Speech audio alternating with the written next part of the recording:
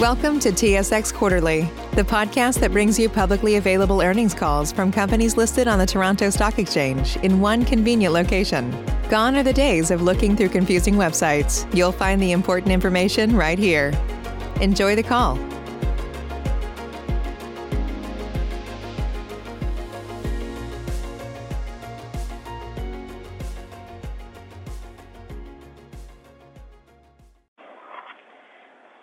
Good day, ladies and gentlemen. Welcome to the CAE second quarter conference call. Please be advised that the call is being recorded. I would now like to turn the meeting over to Andrew Arnovitz. You may now proceed. Good afternoon, everyone, and thank you for joining us today. Before we begin, I'd like to remind you that today's remarks, including management's outlook and answers to questions, contain forward-looking statements. These forward-looking statements represent our expectations as of today, November 11, 2021, and accordingly are subject to change. Such statements are based on assumptions that may not materialize and are subject to risks and uncertainties. Actual results may differ materially, and listeners are cautioned not to place undue reliance on these forward-looking statements. A description of the risks, factors, and assumptions that may affect future results is contained in CAE's annual MD&A, available on our corporate website and in our filings with the Canadian Securities Administrators on SEDAR and the U.S. Securities and Exchange Commission on EDGAR. On the call with me this afternoon are Marc Parent, CAE's President and Chief Executive Officer, and Sonia Branco, our Chief Financial Officer. After remarks from Marc and Sonia, we'll take questions from financial analysts and institutional investors. And following the conclusion of that Q&A period, we'll open the call to questions from members of the media. Let me now turn the call over to Marc. Thank you, Andrew, and good afternoon to everyone joining us on the call.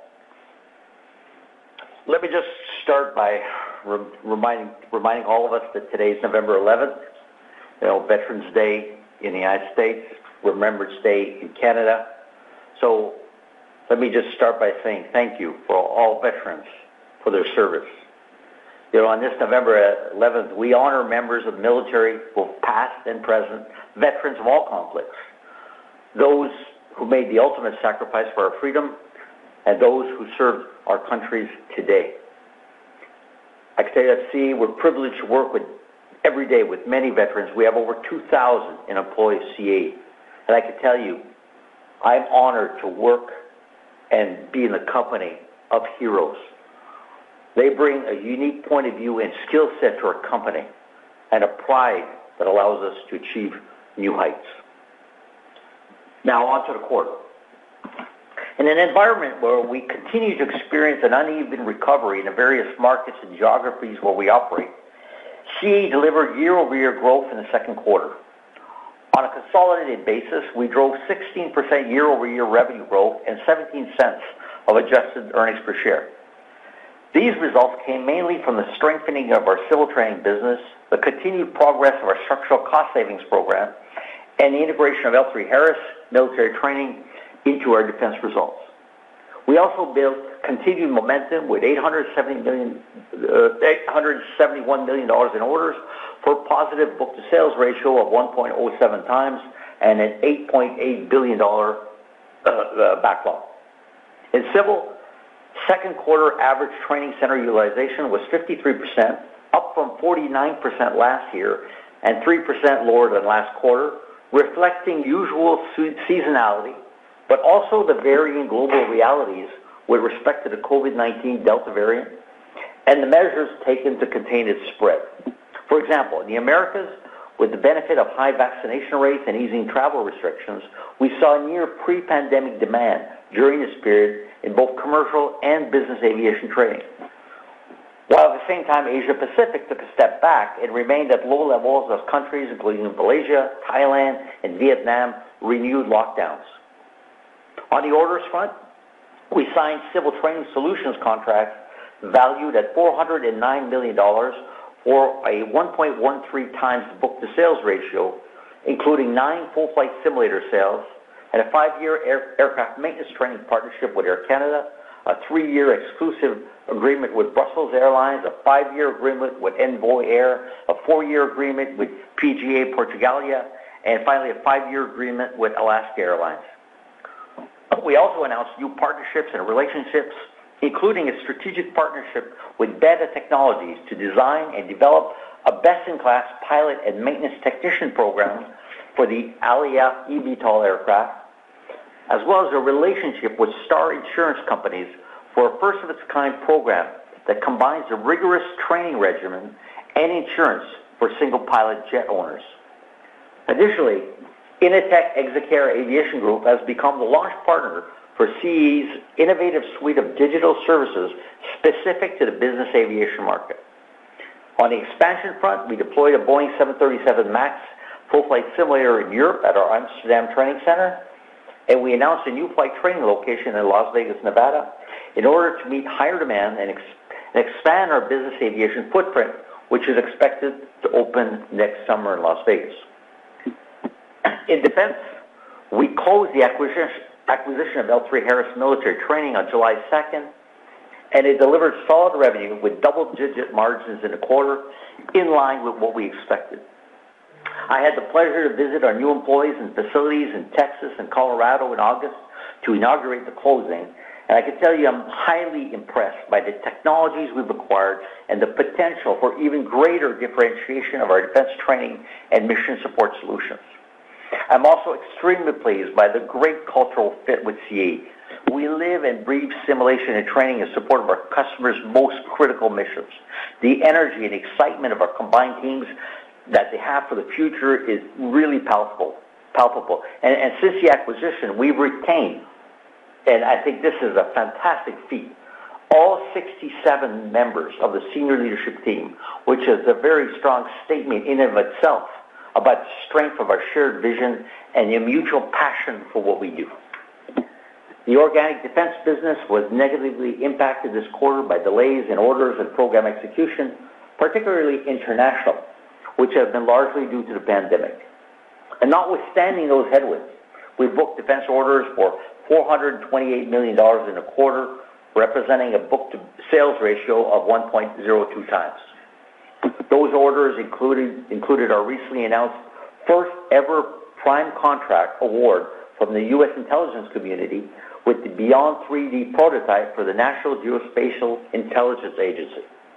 We'll be integrating our capabilities across digital technologies, big data architectures, machine learning, and artificial intelligence, making this a prime example of CAE at the forefront of modeling and simulation expertise for mission and operations support across the multi-domain environment. Other notable defense orders during the quarter involve a range of contracts for support services, simulator upgrades, and modifications in support of customers including the U.S. Army, Navy, Air Force, and Air National Guard, and internationally for the German Armed Forces. In healthcare, we also experienced COVID-related headwinds during the quarter, particularly in Florida, where our business is based. In light of the added challenges, I continue to be very encouraged by the dedication and achievements of our team to deliver double-digit year-over-year top-line growth in the quarter, excluding the ventilator contract from last year. Notably, this marks the third quarter of year-over-year revenue growth for healthcare as it ramps up an expanded and re-energized organization. With that, I'll now turn the call over to Sonia, who will provide additional details about our financial performance, and I'll return to the call at the end of the call to comment on our outlook. Sonia? Thank you, Mark, and good afternoon, everyone. We delivered year-over-year growth during the second quarter, and our results continue to reflect the success of the measures that we have taken to strengthen the company, both externally in terms of expanding our reach and adapting to dynamic market conditions, and internally by lowering our cost structure. Consolidated revenue of $814.9 million was 16% higher compared to the second quarter last year. Adjusted segment operating income was $90.7 million compared to $79.3 million last year. Quarterly adjusted net income was $53.2 million, or 17 cents per share, compared to 13 cents in the second quarter last year. Cash provided by operating activities this quarter was down 32% to $30.9 million, compared to $45.6 million in the second quarter of fiscal 2021. Free cash flow was $19.4 million compared to $44.9 million last year. The decrease was mainly due to the decrease in cash provided by operating activities due in part to cash costs for restructuring, integration, and acquisition costs this quarter, which amounted to approximately $52 million. We usually see a higher investment in non-cash working capital accounts in the first half of the fiscal year, as in previous years. We expect a portion of that non-cash working capital investment to reverse in the second half. Also, we continue to target 100% conversion of net income to free cash flow for the year. Growth and maintenance capital expenditures totaled $46.7 million this quarter, mainly for growth and specifically to add capacity to our global training network to deliver on the long-term exclusive training contracts in our backlog. Our growth CapEx is directly linked to our opportunities to invest incremental capital with attractive returns and free cash flows.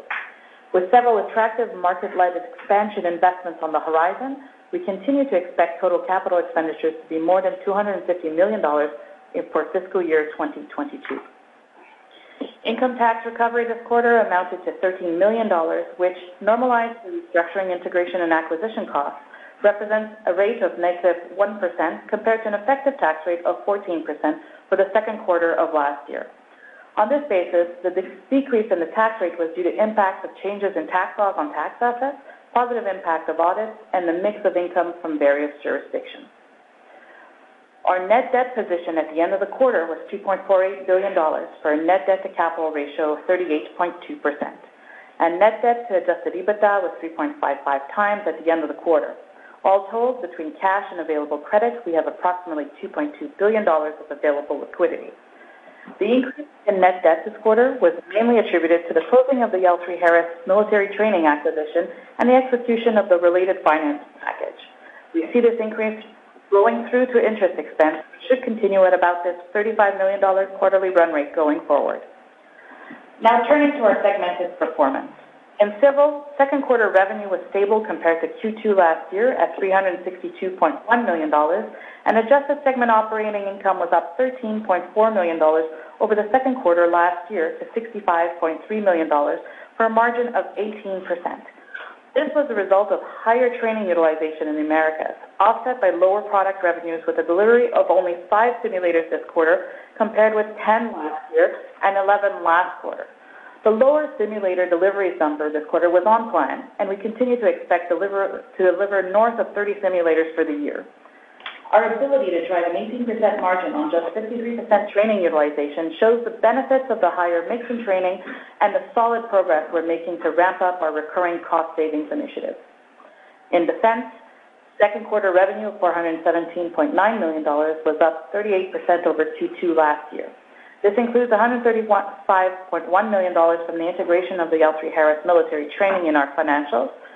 Adjusted segment operating income was $26.7 million, including $16.2 million from the acquisition, for a margin of 6.4%.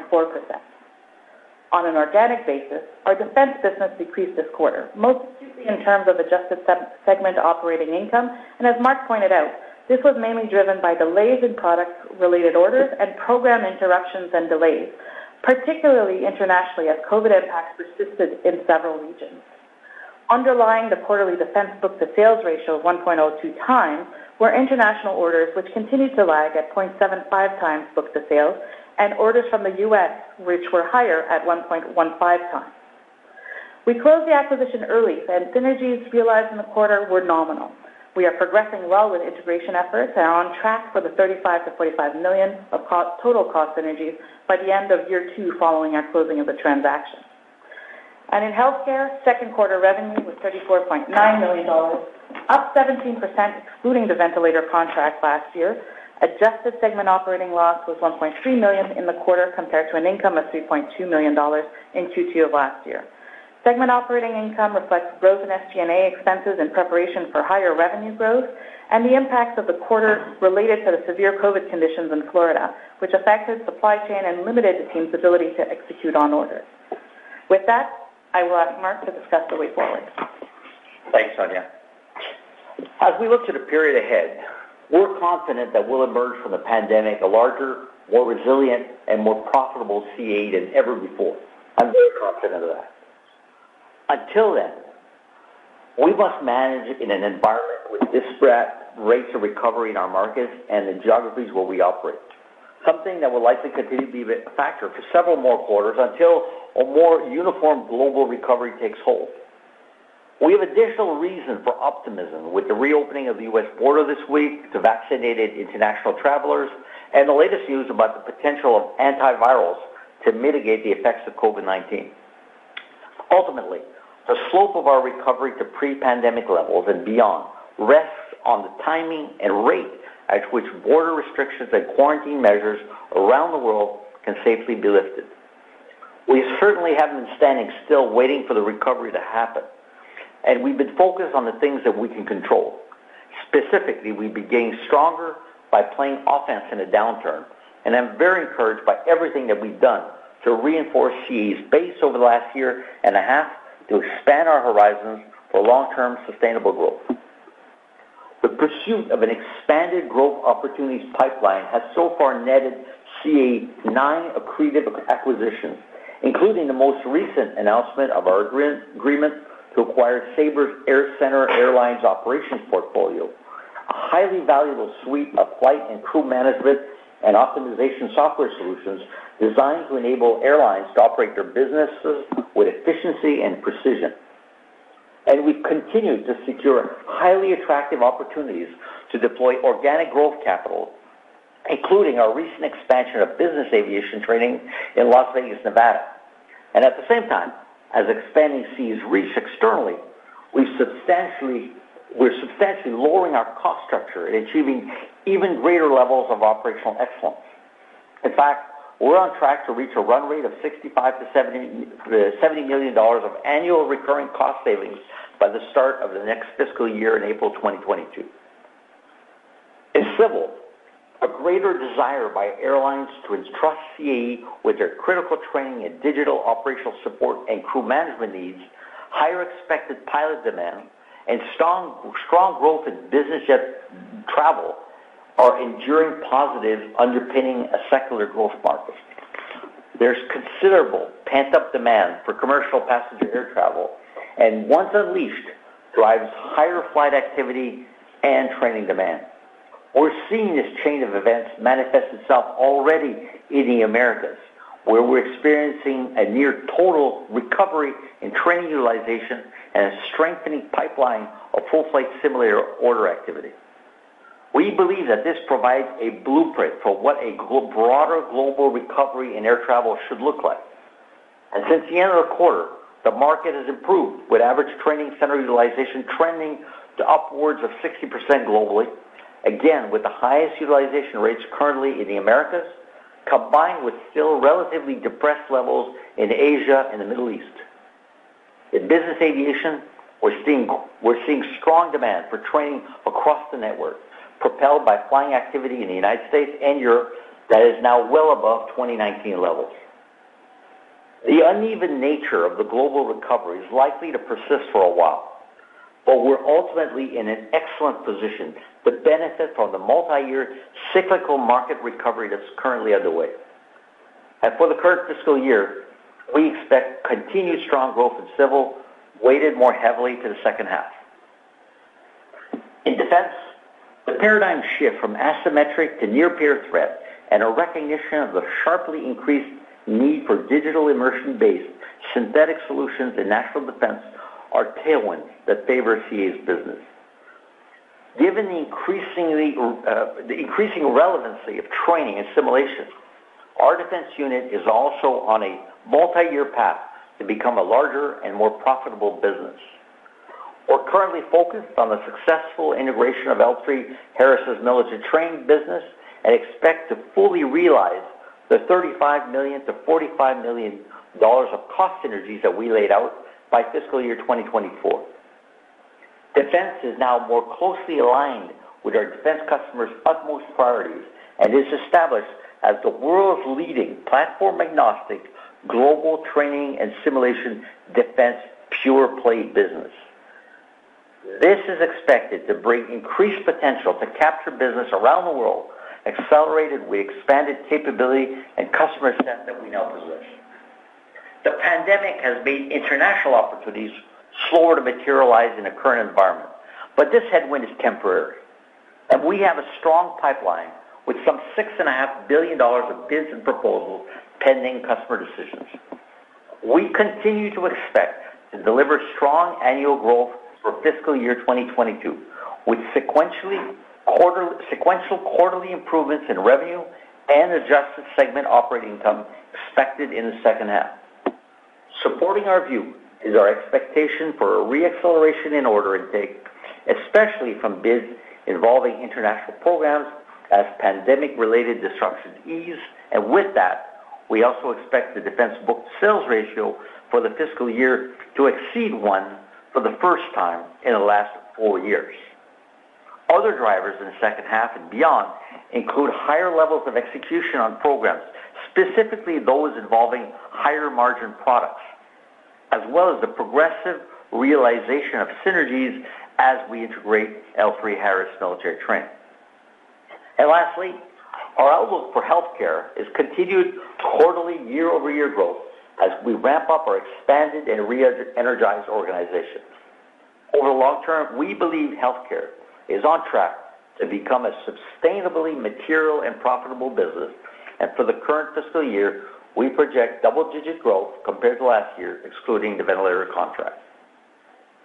In summary, while there's no doubt that COVID-related impacts continue to affect all of our business units, we increasingly see a clearer path to recovery and a larger, more resilient, and more profitable CAE in the future. Specifically, we're currently targeting to reach a consolidated adjusted segment operating margin of approximately 17% by the time our markets are generally recovering, with steady room for further improvement after. We expect to reach this level of profitability on a significantly larger base of business with a post-pandemic capital structure that will allow us to sustain ample flexibility to further invest in our future. We continue to play offense during this period of disruption, as evidenced by our 9 accretive acquisitions and continued growth capital deployment since the pandemic began. As business conditions continue to improve further, we look to extend this posture as it relates to both organic and inorganic growth investment. Our opportunity set continues to look very attractive. And personally, I've never been as excited about CAE's future as I am today. And with that, I thank you for your attention, and we're now ready to take your questions. Thank you, Mark. Operator, I'd ask that you please open the line to members of the financial community. Thank you. If you'd like to register for a question, please press the 1 followed by the 4 on your telephone. You will hear a 3-tone prompt to acknowledge your request. If your question has been answered and you'd like to withdraw your registration, please press the 1 followed by the 3. Our first question is from Fadi Chamoun from BMO. Please go ahead. Thank you. Good afternoon, everyone. My first question on the kind of legacy defense business. It seems like we've been in this 7-8% EBIT margin for the past several quarters. This quarter, we dropped to 3.7%. I know you offered up some explanations towards what's going on there. I'm not sure if you can maybe elaborate a little bit, give us a couple of examples of what's really kind of happening in that business. And what do you expect in the second half of this year? Do we see a step back to where we were in past quarters, or is this more of a gradual recovery that we should expect from this, I guess, organic defense business? Well, thanks, Fadi. Look, as I said in the remarks, we're continuing to expect strong year-over growth in this year. So clearly, we're going to have a pretty good second half, and I talk for defense as a whole, but which is obviously combining the integration of L3Harris. I mean, the story with the legacy business, or shall I call it, I hate using that term, but we'll use it for the moment here, organic business, is one of continued COVID-related disruptions, both on order intake and impacting our execution. And I can tell you that there's at least 5 international orders that I fully expected. I'm not going to lie to you. I fully expected to come in this quarter, but did not happen, and because of Delta, for example, inability to access customers in the Middle East, in the Far East. 5 at least internationally. As other factors, I could point to you, like, for example, Florida was during the summer was one of the hardest hits, if not the hardest hit, as well as Texas, which is another big state for CAE, in terms of the COVID effects and the variants attacking that. So clearly that had an effect. And, just as testimony that I said before, our Florida Training Center, where we train international customers of C-130H, you can well imagine that there's no customers coming. But the situation is changing. Borders are opening. International travelers come back. The COVID situation is incredibly much better, not only across the United States, but in Florida specifically. So those are the kind of things that we can see near term, which gives us more confidence in the outlook. And when you look at the business as a whole, for defense, I'm talking about organic plus the integration. We're going to be starting rolling out of the benefits of our synergies. You see, most of that was started, for example, reductions in force that happened at post end of the quarter.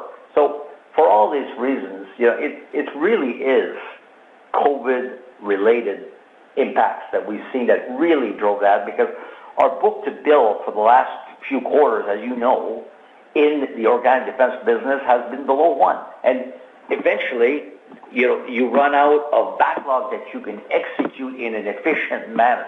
And that's really the situation that we're seeing here. But again, those orders coming. We've been selected on these orders. So I've always expected a back half in defense to be the strong order.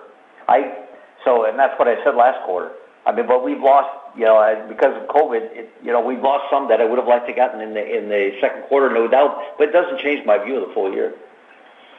Maybe I could just, Sonia, you want to add something? Yeah, if I just, just a quick recap and laying it out, the way we see it on the organic business was delivering, as you mentioned, Patty, kind of in the 7-8% range. That's in the 20s on SOI.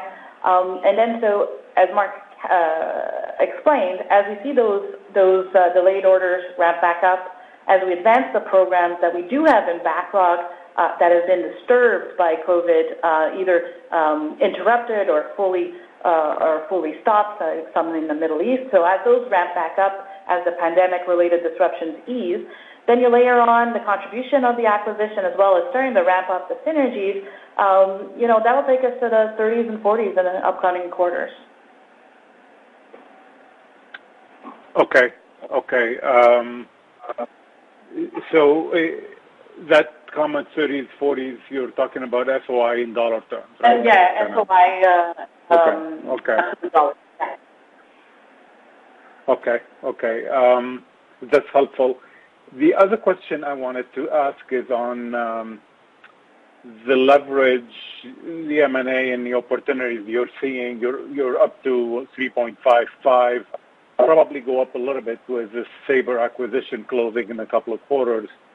How comfortable are you with this type of leverage, given the pipeline of maybe opportunities you're seeing at this point? Is M&A in the back burner now until you kind of get this profitability level back to delever the balance sheet, or how are you kind of thinking about this leverage level, given the pipeline of acquisition and the opportunities you're seeing?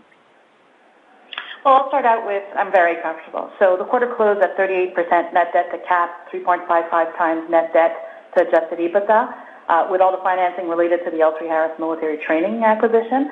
And with the expected closing of the Air Center operations, probably in our Q4, we'll be using our existing liquidity, which will drive our net debt to cap higher, probably a little above the 40%. But we're expecting quick deleveraging in the next fiscal year with the highly cash-generative business, organic business, and the cash flow accretiveness of this new acquisition. Now, you'll remember all the previous capital raises that we did in FY21, and that was exactly to provide the flexibility to support the organic and the inorganic growth opportunities that we saw. So, we've seen some great opportunities come out of all of this disruption, and it allows us to seize on them, creating long-term value and strengthening the company to become bigger and more profitable. We have continue to have a pipeline, but as you've seen, we're patient, we're disciplined. We'll wait for the right opportunities at the right value, as we've done with AirCentre, L3Harris, and even Bombardier Training. So, very comfortable, and ultimately, it goes back to our capital allocation priorities, balance accretive growth, organic, inorganic, with a solid financial position. Okay, I appreciate the feedback. The 17% target, can you offer up what's the mix behind this? Like how much is defense representing? How much is aviation representing? That's it for me. Thanks. I think that, we're providing that guidance on a consolidated basis, really to underpin the messaging that all of these internal, external measures is really to drive a larger business, a more profitable business. So what we're guiding at is that once we do hit that recovery level, that not only will we exceed pre-pandemic measures, but on a much larger scale base of business. Yeah, I think maybe I would add, there's no doubt that that's going to be made of, new highs in civil margins, for sure. A lot of that with leverage, as you said, plus the acquisitions that we've made, and as well, double-digit margins in defense. That's what's going to comprise that mix. Thank you. Introducing Wondersuite from Bluehost.com, the tool that makes WordPress wonderful for everyone. Website creation is hard, but now with Bluehost, you can answer a few simple questions about your business and goals, and the Wondersuite tools will automatically lay out your WordPress website or store in minutes. Seriously. From there, you can customize your design, pick your brand colors, and add blocks. No custom theme or coding required. You'll get content suggestions that you can keep or revise, and with Yoast SEO built in, we automatically help you get found in search engines. From step-by-step guidance to suggested plugins to an AI-powered help bot, our built-in tools make WordPress wonderful for everyone. Whether you're a beginner or a pro, you can join over 2 million Bluehost users. Go to bluehost.com/wondersuite. That's bluehost.com/wondersuite. Our next question is from the line of Konark Gupta from Scotiabank. Please go ahead. Thanks, and good afternoon, everyone. Good afternoon. Good afternoon. So I have a few questions just on defense and civil, perhaps. Maybe sticking to defense for now. If I look back when you acquired L3Harris, I think it was $500 million in U.S. I think revenue business or so annually. And what you did in the second quarter obviously was below that run rate. So I'm kind of wondering if there was some sort of a transitionary impact in Q2 where we will see probably more contribution from L3Harris going forward as you integrate them, and then with L3Harris together with the defense organic business, assuming it kind of rebounds to the 8-9% margin levels or so, and the synergy is 11-12% kind of range kind of an acceptable margin profile for the defense business for you guys? Thanks. Yeah, we missed some of it, but just the last part of your question, just say it again, Konark. Yeah, I was wondering on the margin profile, if defense organic business goes back to 8-9% margin, and then L3Harris plus synergies, obviously they are double-digit margins right now. The overall defense business seems like it's going towards 12% EBIT margin with all those. Oh yeah, no. As I said before, 11-12% is a good number to plug in longer term for sure. I mean, that's where we're headed. No doubt about that. Right. And on the first part of the question about L3Harris, is there an ability to ramp up revenue here, given it's below their run rate before you acquired them? Well, it's early days with L3Harris, but I'm quite confident with what I'm saying that we're going to deliver, the L3 Harris, the old legacy L3 Harris business, and the synergies that together that we're going to generate. We're going to be achieving the margins that we talked about when we acquired the business. And I definitely see that. I'm quite happy with what we're seeing in the first quarter, and more of that's coming. Right. Thanks for that. And then on the civil side, so you touched upon the utilization levels, and clearly Americas are doing better. Asia Pacific are lagging. Where are you in Europe, and what are you seeing there? And then as we head into sort of the seasonally stronger second half with both commercial and business aviation, should utilization levels kind of go to 60% plus, you think, or we are kind of stuck in the 50s right now? Well, look, I mean, you read what I read in terms of the COVID recovery. Look, the thing I would tell you is, as we said in the remarks, that I like what I see in the Americas right now, specifically in the United States. We're seeing utilization rates in the United States back in the levels of COVID, where we're prior to COVID-19. We're seeing very high rates of utilization in business aircraft. This summer, obviously, we talked about there's seasonal effect and the fact that Europe kind of missed the whole summer because of Delta. But going forward, look, to me, utilization rates are very much correlated by vaccination rates. And if you extrapolate vaccination rates, and of course that comes with lifting of restrictions on borders that governments have to do, and the ability for people to travel, we've seen the pent-up demand and how that's driving business. I can tell you, I was in the early part of the month of October, I was at the IATA general meeting in Boston, and I can tell you, I met a lot of airline CEOs, and I can tell you there's a palpable optimism out there as vaccination rates, are increased, and that's testimony in the U.S. And when we're basically talking to airlines specifically in those areas like the United States, where we are seeing that that increase in activity because the vaccination rates are high and the level of infection is low, we can see a lot of activity as testimony by the rise in sales activity, which is not only testimony to the orders that we've announced so far, but in terms of the activity that I see, which is quite nice at the moment, and at the same level as, and so really, look, in terms of going back to the root of your question, to predicting, again, I'll go back to what I said. You read what I read. I mean, we have a situation that seems to be degrading in Germany right now. We still have a very low level of vaccination in the Far East. So I think those have to, but I think on the long-term trend is getting better. So we will get better in utilization in lockstep with the increase in flight activity driven by vaccination rates. We're not going to get ahead of it because we don't know. We don't know. I mean, in the end, if you look at, there's a wide variety of estimates out there. Since the beginning, we said, well, look, we'll follow the IATA forecast of what that seems to still be a pretty, good one. Although I would tell you, I think the U.S. has beat that. As soon as vaccination rates pull up. So long answer to your question, but coming back to say is, all I can say is when we do come across it, when the traffic does come back, which it will, with all the actions that we've taken, I'm extremely confident that we're going to be a much bigger, a much stronger, and a much more profitable business. And that's where we're headed. Right, and that makes sense. If I can just follow up on the comment you mentioned about the airline CEOs being optimistic.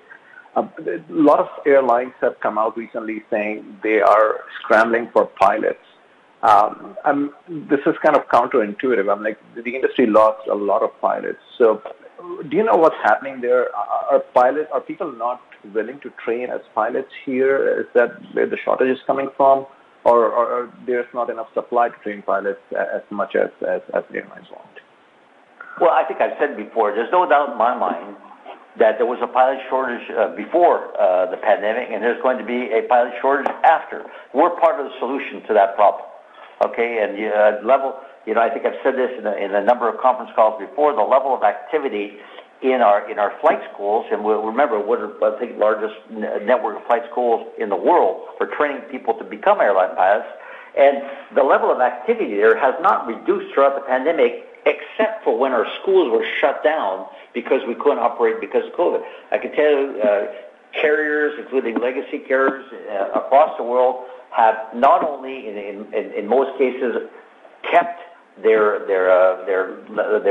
orders with us for number of pilots they want from us, but in large case increased it, and that's the trend that we see. I think become a pilot is a great career right now. I can tell you that. That's my view for darn sure, and I think that's a great thing for us as a business. Makes sense. Thanks for the answers. Thank you. Thank you. Our next question is from the line of Kevin Chang from CIBC. Please go ahead. Thank you. Good afternoon, and thanks for taking my question. If I could ask a utilization question, maybe just focus on the Americas. Mark, you mentioned it looks like these are basically back to maybe pre-pandemic levels or close to, given the recovery in commercial aviation there. Are you seeing a difference in maybe the split between what was in-source training versus third-party training? Because I guess there's a thesis out there that, as we come out of the pandemic, there'll be a greater opportunity for you to capture maybe more third-party training as airlines might look to outsource some of this to reduce their costs. Are you seeing that in the U.S. as they bring back training much more aggressively? The answer is yes. Yes, we are seeing it. The fact is, a lot of the contracts that we've announced in this quarter, previous quarters, are just testimony to that. There's, for a number of reasons. Number one is that people are seeking capacity, and they're looking capacity for training their pilots, and we can offer that capacity. We've been part of the activity we've been doing is moving simulators into the United States from other locations, and actually when we increased our forecast on capital deployment this year that we announced at the beginning of the year, some of that was going exactly towards this. So to me, that is a trend. It's, we predicted that trend, that this is an environment where there's going to be a lot more opportunities for people considering us as the really only viable global third-party option. And in fact, because pre-COVID you do 1 million hours plus a year of training, we offer a very, very good alternative. And so to me, it's look, we have a lot of discussions. I had a lot of discussions at IATA. We have a lot of discussions ongoing, and we're signing contracts. We're signing contracts for new airlines. We're signing contracts for overflow training agreements where people want excess capacity right now, in a lot of cases, because they need it like right now, or they want to ensure that they will have it as they ramp up operations to be able to seize the opportunity afforded by increased passenger traffic. And when we do that, we're signing people to longer-term contracts so that activity for us will sustain. That makes sense. I'm not sure. Do you have a sense of maybe what that breakdown is, or was maybe pre-pandemic between, pilot training that would have been in-source versus outsourced versus what it looks today? Or I suspect it's probably pretty fluid, and maybe it's tough to pin down at the moment. Well, I can't give you a hard number right now because first of all, it's not steady, and it'd be very hard to compare it apples to apples or number. Maybe in future quarters we can give it, but right now I couldn't give you with certainty a number on that. But I can tell you it's more. You look at the contracts that we've done, traditional carriers that were ordering simulators, and now they say, no, we'll basically just sign up a contract with you for you to provide the simulator and position that. We did that recently with SAS. We did it with WestJet. We did it with Air Canada.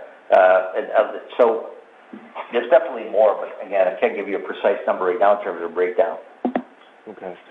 And maybe just on the Air Center transaction you announced maybe a week or two ago, can you just speak to how you feel about your I guess your broader crew management, flight management portfolio? Do you feel like you have all the tools now to kind of capture the higher TAM that you've put out there, or do you think you need to kind of backfill some of that product line still? And then I guess when you look at the AirCentre client base, or the customers that they're dealing with versus the ones that you're dealing with, I guess I'd be interested in knowing, I guess, where the opportunities to cross-sell are. Do they have a large subset of customers that you don't deal with, or vice versa, that maybe offers an ability to maybe capture revenue synergies? Well, all of that. I think, look, to me, I'm extremely excited about this acquisition, as I said, when we first acquired in our press release.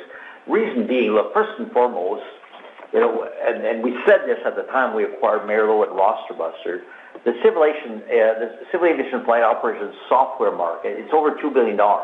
Over 50% of that spend is outsourced. And what we're acquiring now, we are acquiring a huge stake, a leadership stake in that market. So to me, this is a crowning achievement in that strategy. And what we're doing here, you've seen us over the year move from what was, a few years ago, certainly when I joined CAE, we moved from being a simulator partner to airlines, moving deliberately towards being a training partner to the airline, leveraging in the past few years our digital offerings to make ourselves essential to customers, providing them insights on their business that we could deliver to them using the data that we have on their operations. And now what we're doing is we're moving from being this training partner to becoming a technology partner. And that's really just about, growing the amount of work that we could do with this airline. And I can tell you, it's very well received. Again, I was talking about my meetings with CEOs at the IATA General Meeting, and obviously we weren't talking about Sabre at that time because we hadn't announced the acquisition at that time. So we certainly weren't talking about it. But we did have Merlo, a much smaller but differentiated offering in that market. And I can tell you, there was no pushback whatsoever with regards to airline CEOs, which are our customers, about CAE bringing our expertise as a partner in crew resourcing, in flight planning. In fact, they would see it as a natural extension of what we do with them, because it's all about delivering essential services to the airline, just like we do in training. So look, this is a great asset. We have almost all of Sabre's customers are our customers. We are getting more customers. There's for sure.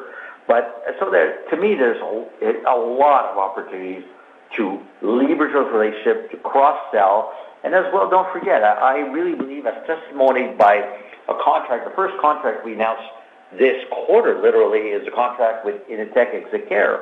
I really believe that there is an opportunity set here for rolling us out across business aircraft, which is an untapped opportunity. So again, and by the way, leading testimony to my confidence in this business, I put one of our most senior executives in the company to lead this business, Pascal Grenier, working, and I have very, very high confidence that with Pascal working with the fantastic people that I've seen so far that have been met as part of Sabre AirCentre, I think we'll do well in this business. That's great, Colin. That's it for me. Thank you for taking my questions. Thank you. Our next question is from Cameron Dirksen from National Bank Financial. Please go ahead. Yeah, thanks very much. Good afternoon. I just want to come back to the longer term margin target that you've got out there, 17%. Obviously, that would imply some nice improvement from where you were pre-pandemic. I wonder if you can talk a little bit about how you see the returns on capital evolving as your end markets normalize, because obviously the capital base has changed here with the acquisition of L3 and also with the pending AirCentre acquisition, which presumably has a lower capital base. So any comments around the return on capital you would expect to see as things normalize? We expect the return, those increased margins to flow through as increasing on the return on capital. So you saw a few years ago, before the pandemic, we had driven more than 300 basis points improvement in just a few years, and that's on optimized, disciplined deployment of organic and inorganic capital, right? So the CapEx that we're deploying, the organic capital, all have, significant incremental returns, driving 20 to 30% incremental returns within just a few years. And as we've seen, we've got very interesting and accretive acquisitions and inorganic. So as those deliver on our expectations, they'll be driving improved free cash flow. All of these are free cash flow accretive and return on capital. Okay, and I guess maybe second question from me, just on the restructuring activity. Just wondering if you can update on where we stand there. I'm particularly interested in the status of the kind of the training network reorganization. Some of the training centers have been consolidated, things like that. So where are we in that process? Absolutely. So some great progress in optimizing the footprint, and as Mark mentioned, relocating SIMs, so taking them where there's lesser demand and deploying them in the Americas and so on to serve market demand. So really kind of optimizing that use of capital and matching up demand or capital with the demand. So in this quarter we incurred about $13 million of costs, $20 million year to date on the restructuring program. And ultimately, this quarter, we did finalize some additional UK consolidation. So the UK is pretty much done, and we've got the bulk done. However, a couple of remaining consolidations in Europe and in South America that we'll see closing out in Q4. But we already are seeing significant amount of savings. So you've seen that in the quarter with a really good step up on the savings on a year-to-date basis and in the quarter, and you see that on the civil margin, right? So what I'll note is that despite the timing of the delivery revenue on the products because of the lower deliveries, the SOI margin expanded to 18%. So that was the impact of the higher training revenue with a utilization of only 53%, and really highlights the great progress on the structural cost savings that were delivered in the quarter. Okay, and would, I guess, the consolidation activity and the moving of simulators into the U.S., as you mentioned, would that have had a negative impact on the utilization rate in the quarter? Well, absolutely. When you're moving a simulator, you turn it down, and it takes a few months to bring it down, to move it, and then to start it back up. So that does have some noise in the utilization metric, yeah. Okay, perfect. That was it for me. Thanks very much. And don't forget seasonality, Cameron. That's definitely, it was a different effect, but very similar in terms of business aircraft this year, as well as commercial aircraft centers. Right, for sure. Thanks. Thank you. Our next question is from Noah Poponak from Goldman Sachs. Please go ahead. Hi, good afternoon, everybody. Good afternoon. Mark, I'm struggling a little bit to follow the explanation of the utilization rate and the attribution to the geographic difference. Because if I look at the progression in the utilization rate, it made it to this kind of approximate 50% level for the first time in the September 2020 quarter. And since then, global ASMs have nearly doubled. And I understand you have the different geographic exposures with the weighting to Europe, then Asia Pacific, then North America, and that North America has been strongest. But, seat miles flown in Europe in that period of time have also almost doubled. They've grown a lot in Asia Pacific. I think your simulator network is more exposed to narrow body than wide body. So I'm just not following. Like I understand you have these exposures outside of North America, but there've been decent recoveries there. And if I just take a sort of weighted average of those geographies relative to your exposure, it doesn't really explain that utilization rate being flat. Can you help me square that circle? Well, I wish I had a model that was that simple, to be honest. It's really, you can't take a weighted average to look at our business just because the number of training centers that we have across the world. I mean, in the end of the day, and don't forget that when if you look at Europe, what you're talking about there, when people are flying a lot, they're not training a lot. And so and that's why we always have a seasonal dip in the quarter. So really, what you get the big training activity is when they're preparing their crews. When you have a steady state, I'm talking about, they're preparing their crews, making sure that they can ramp up. I mean, what we see right now is that we have utilization rates currently in the Americas that are in the mid-70s range, and that some days higher. And we following by Europe, which has been approaching 60s, and in Asia and Middle East, which is still at pretty depressed levels. I mean, it's a fact. It's obviously moving to around 50%. So, but I can't stop that. And the fact that it's really, except for the United States, which is pretty darn, like I said, recovered to pre-pandemic levels. You just can't take a weighted average as a perfect correlation to ASM. You just can't.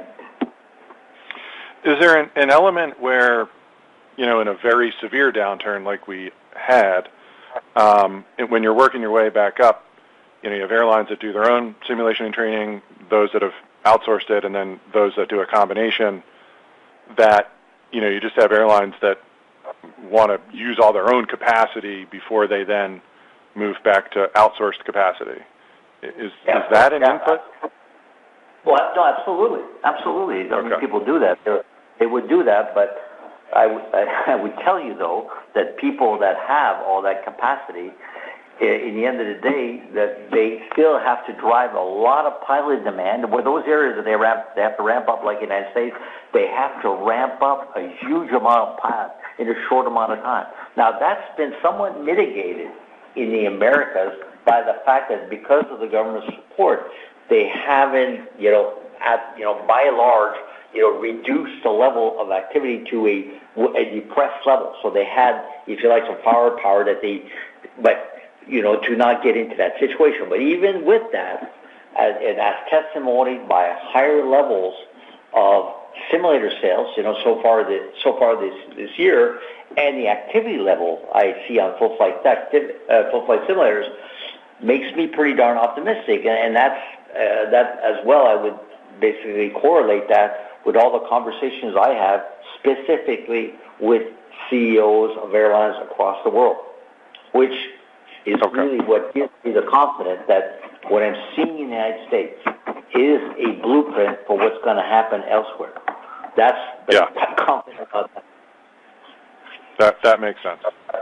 And then just last one, can you square us up on where your business jet revenues and margins are at this point on a run rate basis compared to pre-pandemic? They're high. Are they above pre-pandemic? They're high.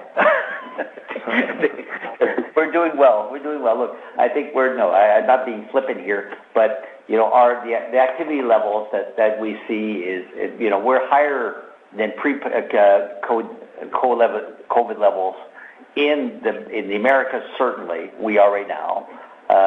And I think we're doing well in terms of. Now, I don't think I want to get too much ahead of that prediction, except that that's factored into the outlook that we give with regard to our margin going forward. And it's no surprise that you wouldn't be. It's a question of leverage. We're throwing more level of training activity at a quasi-fixed base of business. The major expense is depreciation. I mean, in this case, that's somewhat different because we're not selling dry time; we're selling courses, so we have to ramp up with instructors, that kind of thing. And at the end of the day, I think, look, as Sonia was saying, consider the fact that we're making an 18% margin with 53% utilization. And I think when you look at that, that's got to underscore the progress that we're making. Yeah. No, that's fair. Okay. Thank you so much. Thank you. Thank you. Our next question is from Benoit Poirier with Desjardins Capital Markets. Please go ahead. Yeah, good afternoon, everyone. Given the current utilization rate, do you see further opportunities to reshuffle or redeploy the simulator fleet around the network? We've done a lot of that already, I would tell you, Benoit. It's not to say we won't do more. We're always doing some. But For the past couple of quarters, we've been moving everything that's not tied down to the United States, figuratively speaking. But no, there's been a lot of opportunities there. So we've done that. But I don't think that's a huge factor going forward. Okay, that's great color. And obviously with Merlot and also Sabre, you're kind of entering a very big addressable market for flight and crew management and optimization solution. So it seems that you're running at about 180 million in terms of exposure versus a market that you calling close to 2 billion. So I would be curious to know more about the opportunity to capture market share among the $2 billion market within the next 5 years, whether you see opportunities to increase your market share on the organic basis and maybe through further M&A. Look, I think it's too early to talk about that, Benoit. I would tell you I'm very confident in the business, as I said. Look, our first order of business is to transition the business. I mean, as you will well know, this is a business that is extremely critical to the airlines day-to-day, just like training is, even perhaps even more. So for us, it's make sure that we transition the business very well without skipping a beat with regards to our customers. At the same time, and that's factored into the price that in our business case on this acquisition, we factored money to basically solidify and differentiate the business with airlines, and that alone I think has a lot of potential. And then you're talking about the organic growth, just testimonied by the growth of aviation by itself, which will be double digit for quite a few years, just recovering from the pandemic. Then comes market share gains, and don't forget what I said about there's opportunities to me on business aircraft, which to me is virgin territory. But in terms of that's directionally, in terms of quantitatively, I think it's way too early. We haven't even closed it yet. Okay, and last one for me, maybe for Sonia, in terms of net debt EBITDA from the 4 times post the Sabre acquisition, what about the timing to get back to 2.5 times? And assuming there are still further M&A opportunities on the horizon, what would be kind of the max level you would feel comfortable with? Listen, we always balance a solid balance sheet with these accretive investments, and so the timing of whether it's organic or inorganic investments will drive some of that. So we're at investment grade profile, and that's where we stay comfortable, which is in the 35 to 45% net debt to cap. So what I'll say is we expect it to go a little higher in Q4, and then to deliver quickly as we generate cash. Generate cash out of these new acquisitions, and as our EBITDA ramps up quickly, and so drives an improved net debt net debt to EBITDA ratio. Okay, thanks for the time. Thank you. Operator, I see we've run a little longer than usual here. I think we'd like to use the last few minutes, if we can, to open the line to members of the media, should there be any questions from media. Certainly. As a reminder, if you'd like to register for a question, please press the 1 followed by the 4.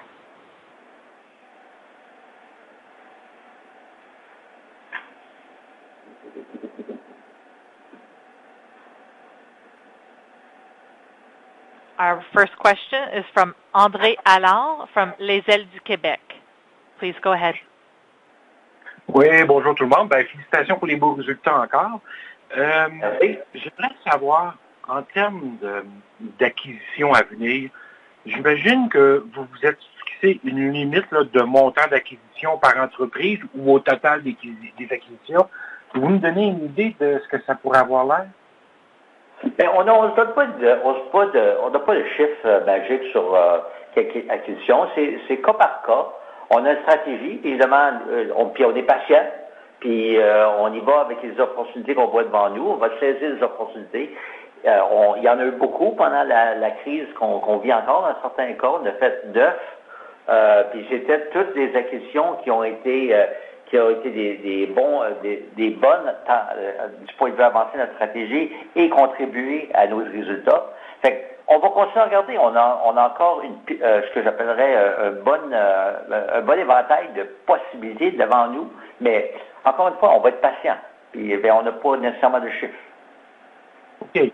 Donc, puis financièrement, la capacité d'emprunter de CAE est encore bonne. Donc, au besoin, vous allez avoir recours à de l'emprunt pour faire vos acquisitions?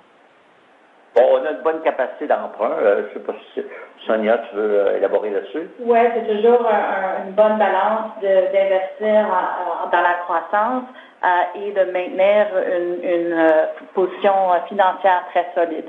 Donc, on a une belle position confortable et puis on continue à avoir de la capacité, oui. OK. Ben, si vous permettez, je vais enchaîner avec une question au niveau de recherche et développement. Vous maintenez vos niveaux d'investissement en recherche et développement.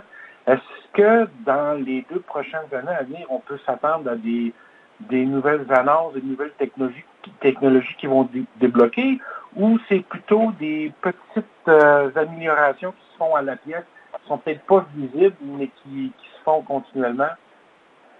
Oh non, écoute, on a annoncé un programme cette année avec le gouvernement fédéral et le gouvernement provincial, où j'étais là avec l'annonce avec le premier ministre Trudeau, avec le premier ministre Legault, puis on a annoncé un gros programme d'investissement en recherche et développement pour les prochaines années. Et puis c'est certain qu'il va y avoir des grandes réalisations qui vont être associées à ça, entre autres des avions électriques, des développements dans tout ce qui est digital sur le plan d'entreprise, les avions comme on a signé une entente avec Beta. Beta, c'est une compagnie qui fait des avions électriques, pas des avions électriques, mais des nouveaux véhicules qu'on appelle en anglais des eVTOL, la mobilité urbaine, des taxis aériens qu'ils appellent. Puis on est très excités de ce partenariat-là, qui n'est pas le seul. On en a plusieurs déjà qu'on a annoncés. Fait pour revenir à votre question, c'est certain que les innovations, la recherche et le développement vont résulter par des annonces et des innovations sur lesquelles on va parler, qui vont faire couler beaucoup d'encre, tant que moi. Puis avez-vous une idée là du timeline, du time frame dans lequel ça s'en vient? C'est pas encore assez avancé pour ça? Non, écoute, on ne donnerait pas vraiment de précision pour ça, pour des questions compétitives, évidemment, on ne voudrait pas le faire. OK. Bon, ben moi, j'ai pas d'autres questions, puis alors je vous remercie beaucoup d'avoir répondu, Yann. Merci. Thank you, operator. So that's all the time we have for the call today. I want to thank all participants. Merci beaucoup à tous nos participants. And I'd like to remind listeners that a transcript of today's call can be found on CAE's website at CAE.com. Thank you. Thank you. That does conclude the conference call for today. We thank you all for your participation, and we ask that you please disconnect your lines. Save big on brunch for mom, all in the Kroger app. Get 16-ounce packs of flavorful Angus 90% lean ground sirloin for $4.99 each with a digital coupon. Then buy 2, get 2 free on 12 packs of delicious Coca-Cola, Pepsi, or 7-Up, all with your card. Shop these deals at your local Kroger, less than 5 miles away. Or tap the screen now to download the Kroger app to save big today. Kroger, fresh for everyone. Prices and product availability subject to change. Restrictions apply. See site for details.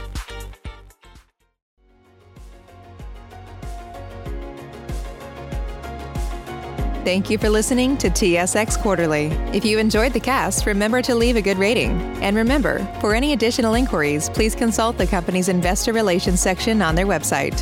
See you next time.